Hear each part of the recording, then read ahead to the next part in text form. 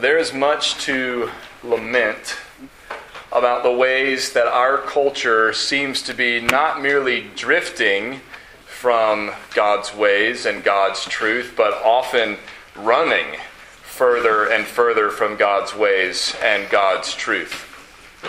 Just here recently, right, what we've seen in the devaluing of human life, in the distortion of marriage, are just two of the most obvious examples of ways that our culture has said, thank you very much, I'm going to do it my own way and not God's way. Though we don't wish for things to get worse, or for things to get harder, or for our culture to grow more hostile toward Christianity than it already has, the silver lining of that is that the hostility that we are seeing now helps us better understand what the Christians in the first century and the early days of the church experienced. Many of us grew up in a time where Christianity was culturally dominant, so to speak. That most people, if they weren't Christians, they were at least friendly toward Christianity. And that we have seen that virtually disappear and decline for sure. And when we start noticing it, even in places like East Texas, which are full of conservative Christian churches, it's reached just about everywhere. Today, the most vocal opposition that we hear is against Christian moral standards. Right? Most of the push against Christianity in our culture is not about Jesus or about the gospel per se. People are still hesitant to say anything negative about Jesus, right? But they are not hesitant to say that we ought to be ashamed of certain moral standards we believe we ought to hold people to. Right? This was in the news recently with the vice president's wife, right? The shock and dismay that she would teach at a school that holds to traditional Christian moral standards, right? That there was dismay, right? That anybody would hold to those views that we all hold to and all Christians have held to for 2,000 years. In Paul's day, in the first century, in the early days of the church, the major opposition that we see them responding to in the New Testament is not to the moral standards of Christianity, though I'm sure there was some of that. The major opposition we see in the New Testament is to the message of the gospel itself. In 1 Corinthians chapter 1, Paul speaks of the message that he preaches, the word of the cross. He says, the word of the cross is folly to those who are perishing. To people who don't believe it, to people who are lost, when they hear the gospel message, they think it's foolishness. It makes no sense to them whatsoever. And he goes on to say, Christ crucified is a stumbling block to Jews and folly to Gentiles. The Jews hear the message of the Messiah, who they've been waiting for, but they hear that who Paul is saying the Messiah is, Jesus of Nazareth, was crucified on a cross. They say, whoa, wait a minute, that's not what I thought the Messiah was supposed to be like. And they stumble over that message. The Gentiles say, wait a minute, you're worshiping a guy who died the most shameful death anybody can experience?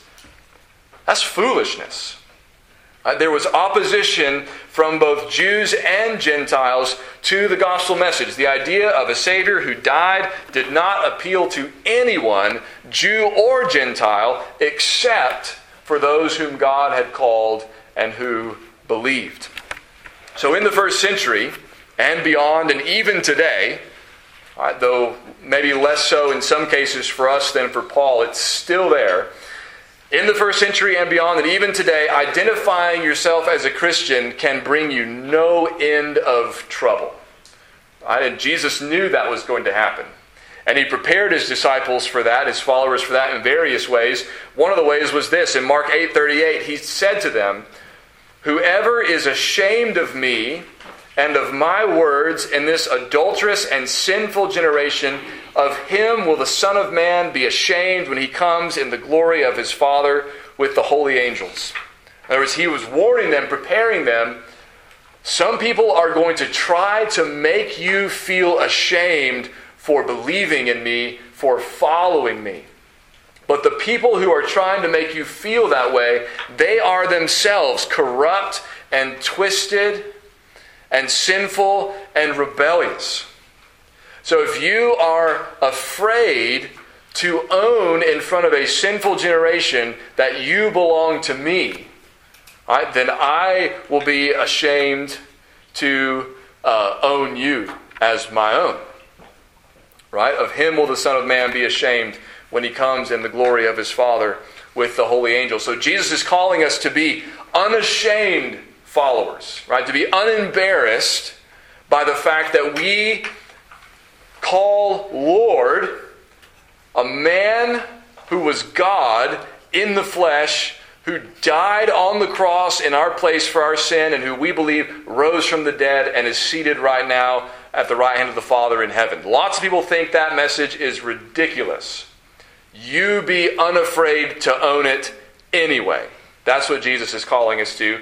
And that's what we see Paul giving us an example of in his own life in Romans 1, 16 and 17. That's what the passage we're going to be looking at this morning. Romans 1, 16 and 17. These two verses have been called the thesis of the book of Romans. In other words, the summary statement of what Paul's whole argument, what his whole case is about in this book, can be summed up in these two verses. Romans 1, 16 and 17. Here's what he says.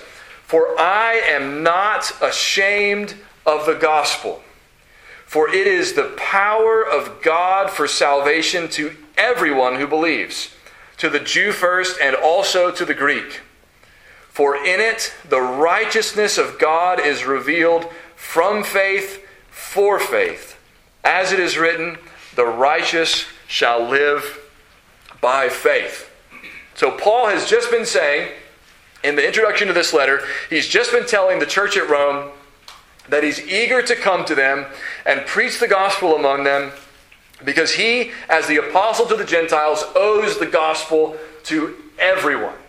Right? He's willing to preach to Greeks who are cultured and barbarians who are not. He's willing to preach it to educated, wise people and uneducated, foolish people, as the world reckons them. He's willing to preach the gospel to everyone, right? The outcasts as well as the in crowd.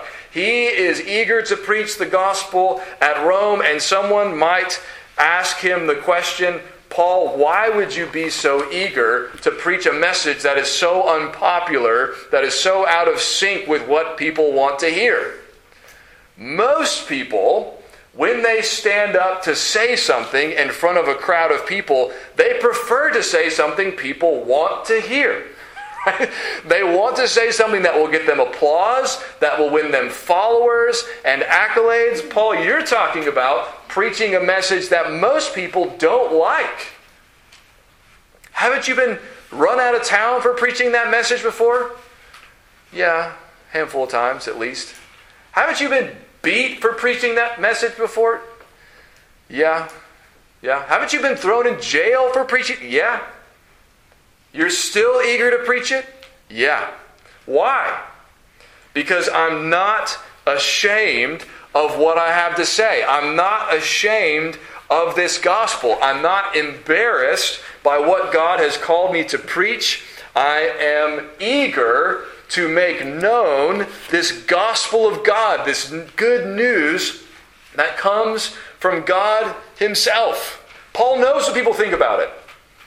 He knows how most people are going to respond to it. But he does not care. Let others call it foolishness. He knows it's the wisdom of God. Let others mock a crucified Savior. Paul knows there's no other way to have life. Let others mock the idea that Jesus rose from the dead.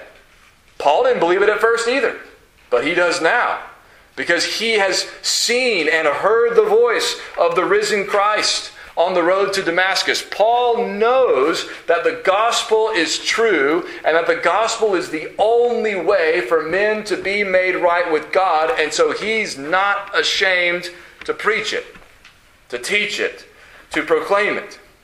And like Paul, we should be unembarrassed by the gospel.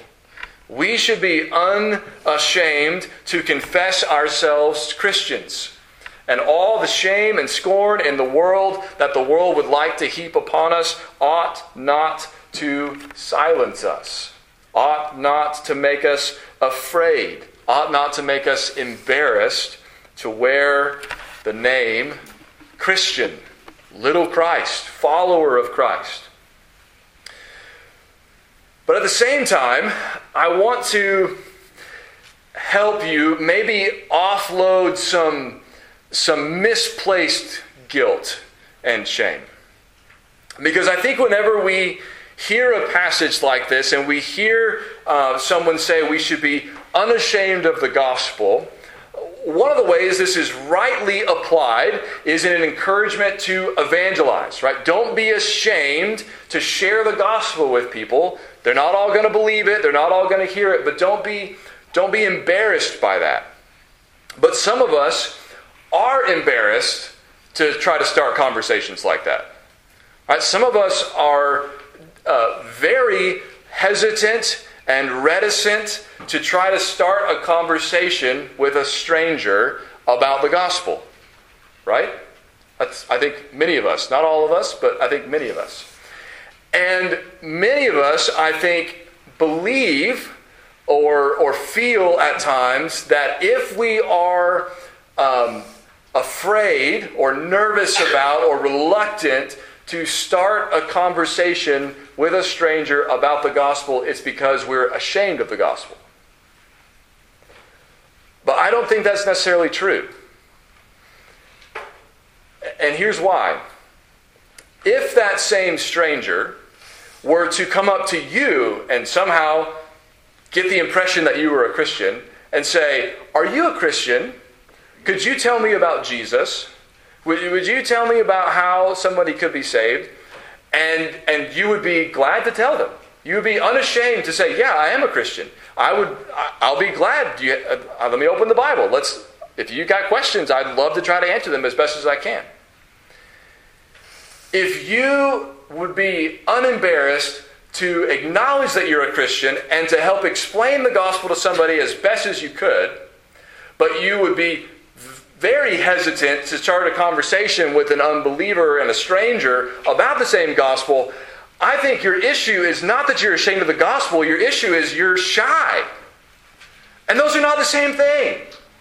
Right? Now, should you try to work through that shyness and fear of starting conversations with strangers so that you can be better at sharing the gospel? Yeah, sure. Yes. But do not connect that automatically with being ashamed of the gospel itself. Right?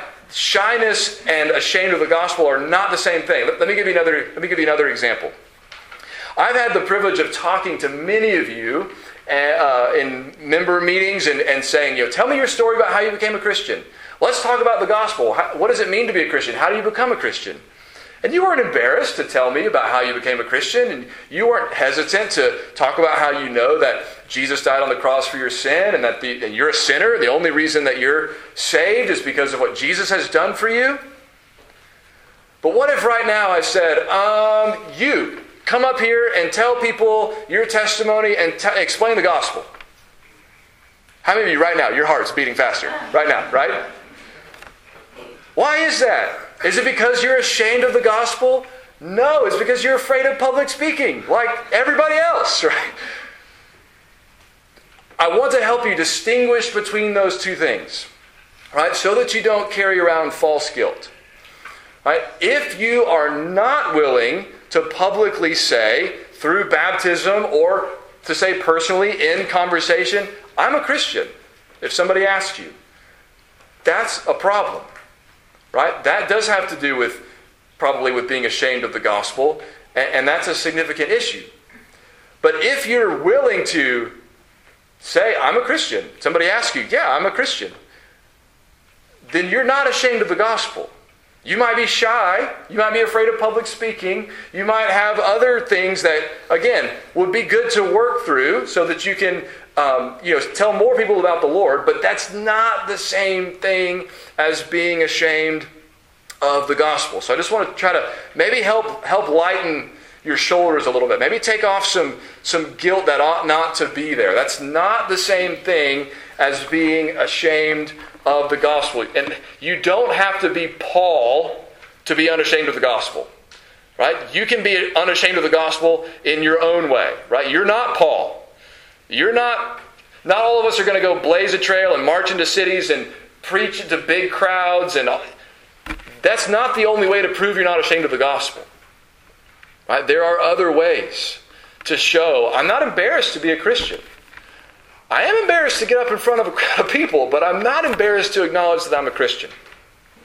Now, why is Paul so unashamed of this gospel? Why is he eager to preach it? And why, though so many despise it, does he still want to tell people about it? Well, he explains it. This is one of the things that I love about Paul, is that he tells us why he thinks what he thinks, why he does what he does, why he says what he says. One of the words that is very small, but that fills Paul's writings, is that little word "for."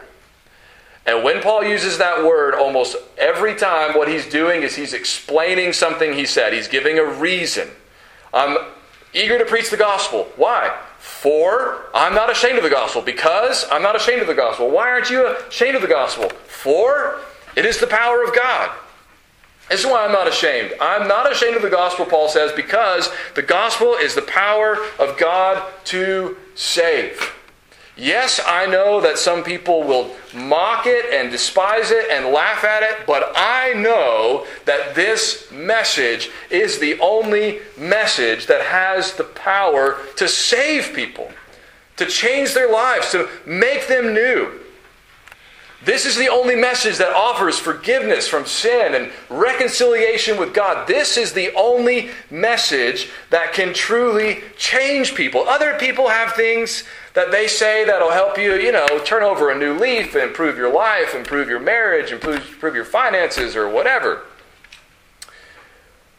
But only the gospel has the power to make you a new creature, a new creation, to bring you from spiritual death to spiritual life. The gospel has the power to save, and it is the power of God for salvation, he says, to everyone who believes. Not just some people, but everyone who believes. The necessary connection, right? The way you plug in, so to speak, into this power is through faith. Right? Paul's not saying that this gospel automatically changes everybody who hears it. It doesn't. Sadly, most of us have witnessed people who have heard the gospel, maybe heard it dozens of times, and are unchanged by it. What, is that because the gospel is not powerful? No. It's because they didn't believe. It's the power of God for salvation to everyone who believes. Paul says in 1 Corinthians 1 again, verse 18, the word of the cross is folly to those who are perishing, but he says to us who are being saved, it is the power of God. In other words, those who have responded in faith, we have come to know by experience that this message is powerful. That it has the power of God to change us, to transform us, and to give us a new standing before God. So it's the power of God for salvation to everyone who believes. He says to the Jew first and also to the Greek, which means everybody. The Jews come first. Right? Paul, often when he went to a new town to preach the gospel, first place he went was the synagogue. And preach to the Jews and the Gentile God-fearers who were there. And then when they got tired of listening to him, then he'd move on to others. The Jews have a certain priority in God's plan, but they're not the only ones who get the message. The message is for everybody. The gospel is for all people. Paul is convinced not only from what God has revealed to him in the Scriptures, but also what he has seen by experience, that this message is the power of God for salvation to all who believe. Many of us have had the privilege of seeing, maybe a handful of people who we knew before they were saved and who we've known after they were saved, and we've seen God transform their lives. How many people do you think Paul saw go from paganism, right, to trust in Christ? Go from having heard the Jewish Scriptures all their life and not believing that Jesus was the Messiah, to now realizing that Jesus is in fact the Messiah and trusting Him and their lives. How many people do you think Paul saw that happen to? Right, this is not just theology for Paul, though it is that. It's nothing less than that. It's also something he has seen in person, in real life. He's seen this message change people. And when you know something is true and you've seen it work, you want to share it. You want other people to experience it. And that's what Paul is doing. So we, like Paul, should not be afraid to speak of this gospel, to tell people about this Savior, because this gospel has the power to save everyone who responds to it with faith. Now, how come it works that way? Why is the gospel the power of God for salvation? Or maybe the question he's answering is, why is it for everyone? He could be answering either one of those questions, or maybe both, in verse 17. What is it about this gospel that is for all who believe, that is so powerful or so universal, or both? Well, verse 17, he uses that little word for again, another explanation for us. For in it the righteousness of God is revealed from faith for faith. In it, the righteousness of God is revealed. That's his answer. Now, what does that little phrase mean? In it, the righteousness of God is revealed. This is one of those phrases that you cannot possibly grasp the significance of the first time you read it.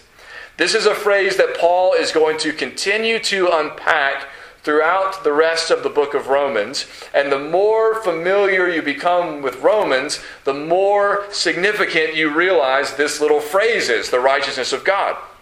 Maybe you have watched a movie or read a book or heard a story where there was some kind of surprising twist at the end. And then you went back, either in your mind or you watched the movie again or whatever. And as you went back through the story, knowing the ending, there were little phrases, little comments, little things that happened along the way that you realized, I had no idea what was going on at the time. Now, going back through it, knowing the end of the story, I see how significant that was. Just one example from the Bible. In the book of Ruth, right, if you've never read the book of Ruth before, then when you come to the phrase that says, Ruth happened to come to the part of the field belonging to Boaz, that seems rather insignificant. Okay, whatever. Why does Boaz matter? But if you know the whole story, if you know that Ruth came back from Moab with Naomi, they were both widows, they were essentially destitute, had almost nothing to their name, they were in desperate need, and this man Boaz happened to be a kinsman redeemer, somebody who could do something about it. And that at the end of the story, Ruth and Boaz get married.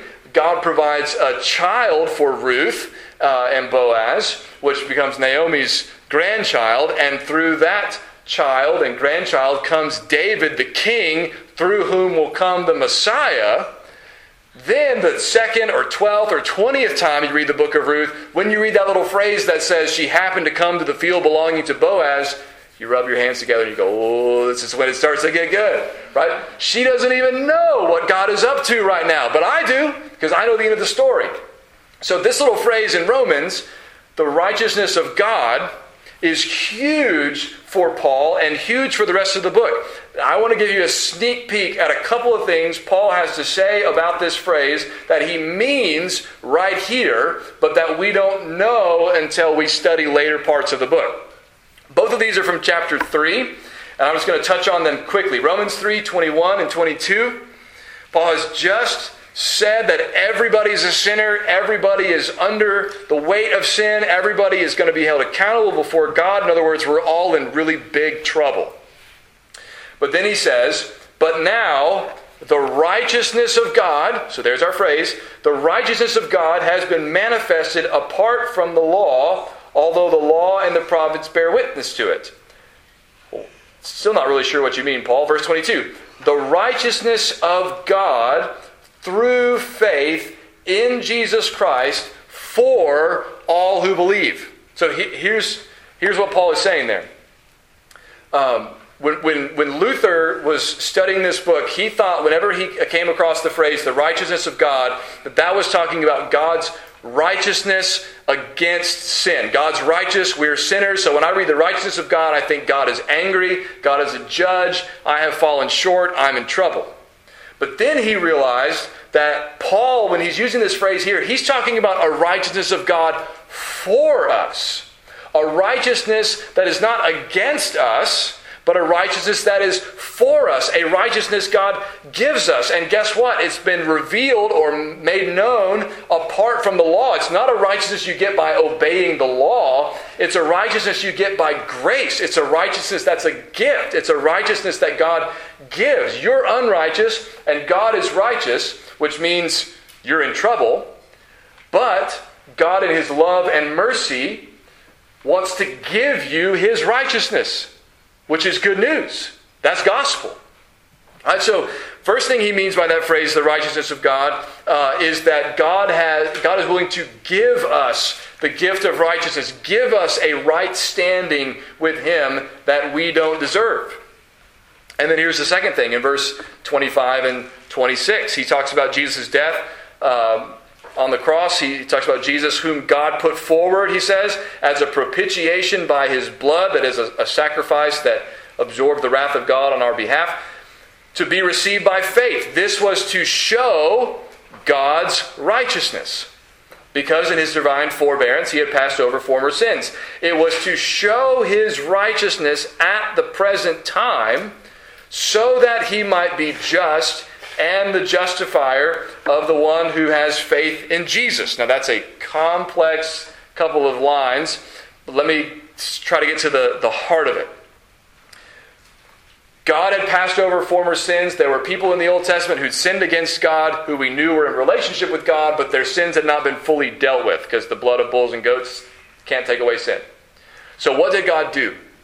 God sent His Son, Jesus, not only to deal with the sins that people would commit in the future, like you and I have done, but also to deal with the sins that have been committed in the past, like the sins of David and Abraham and Moses and Noah.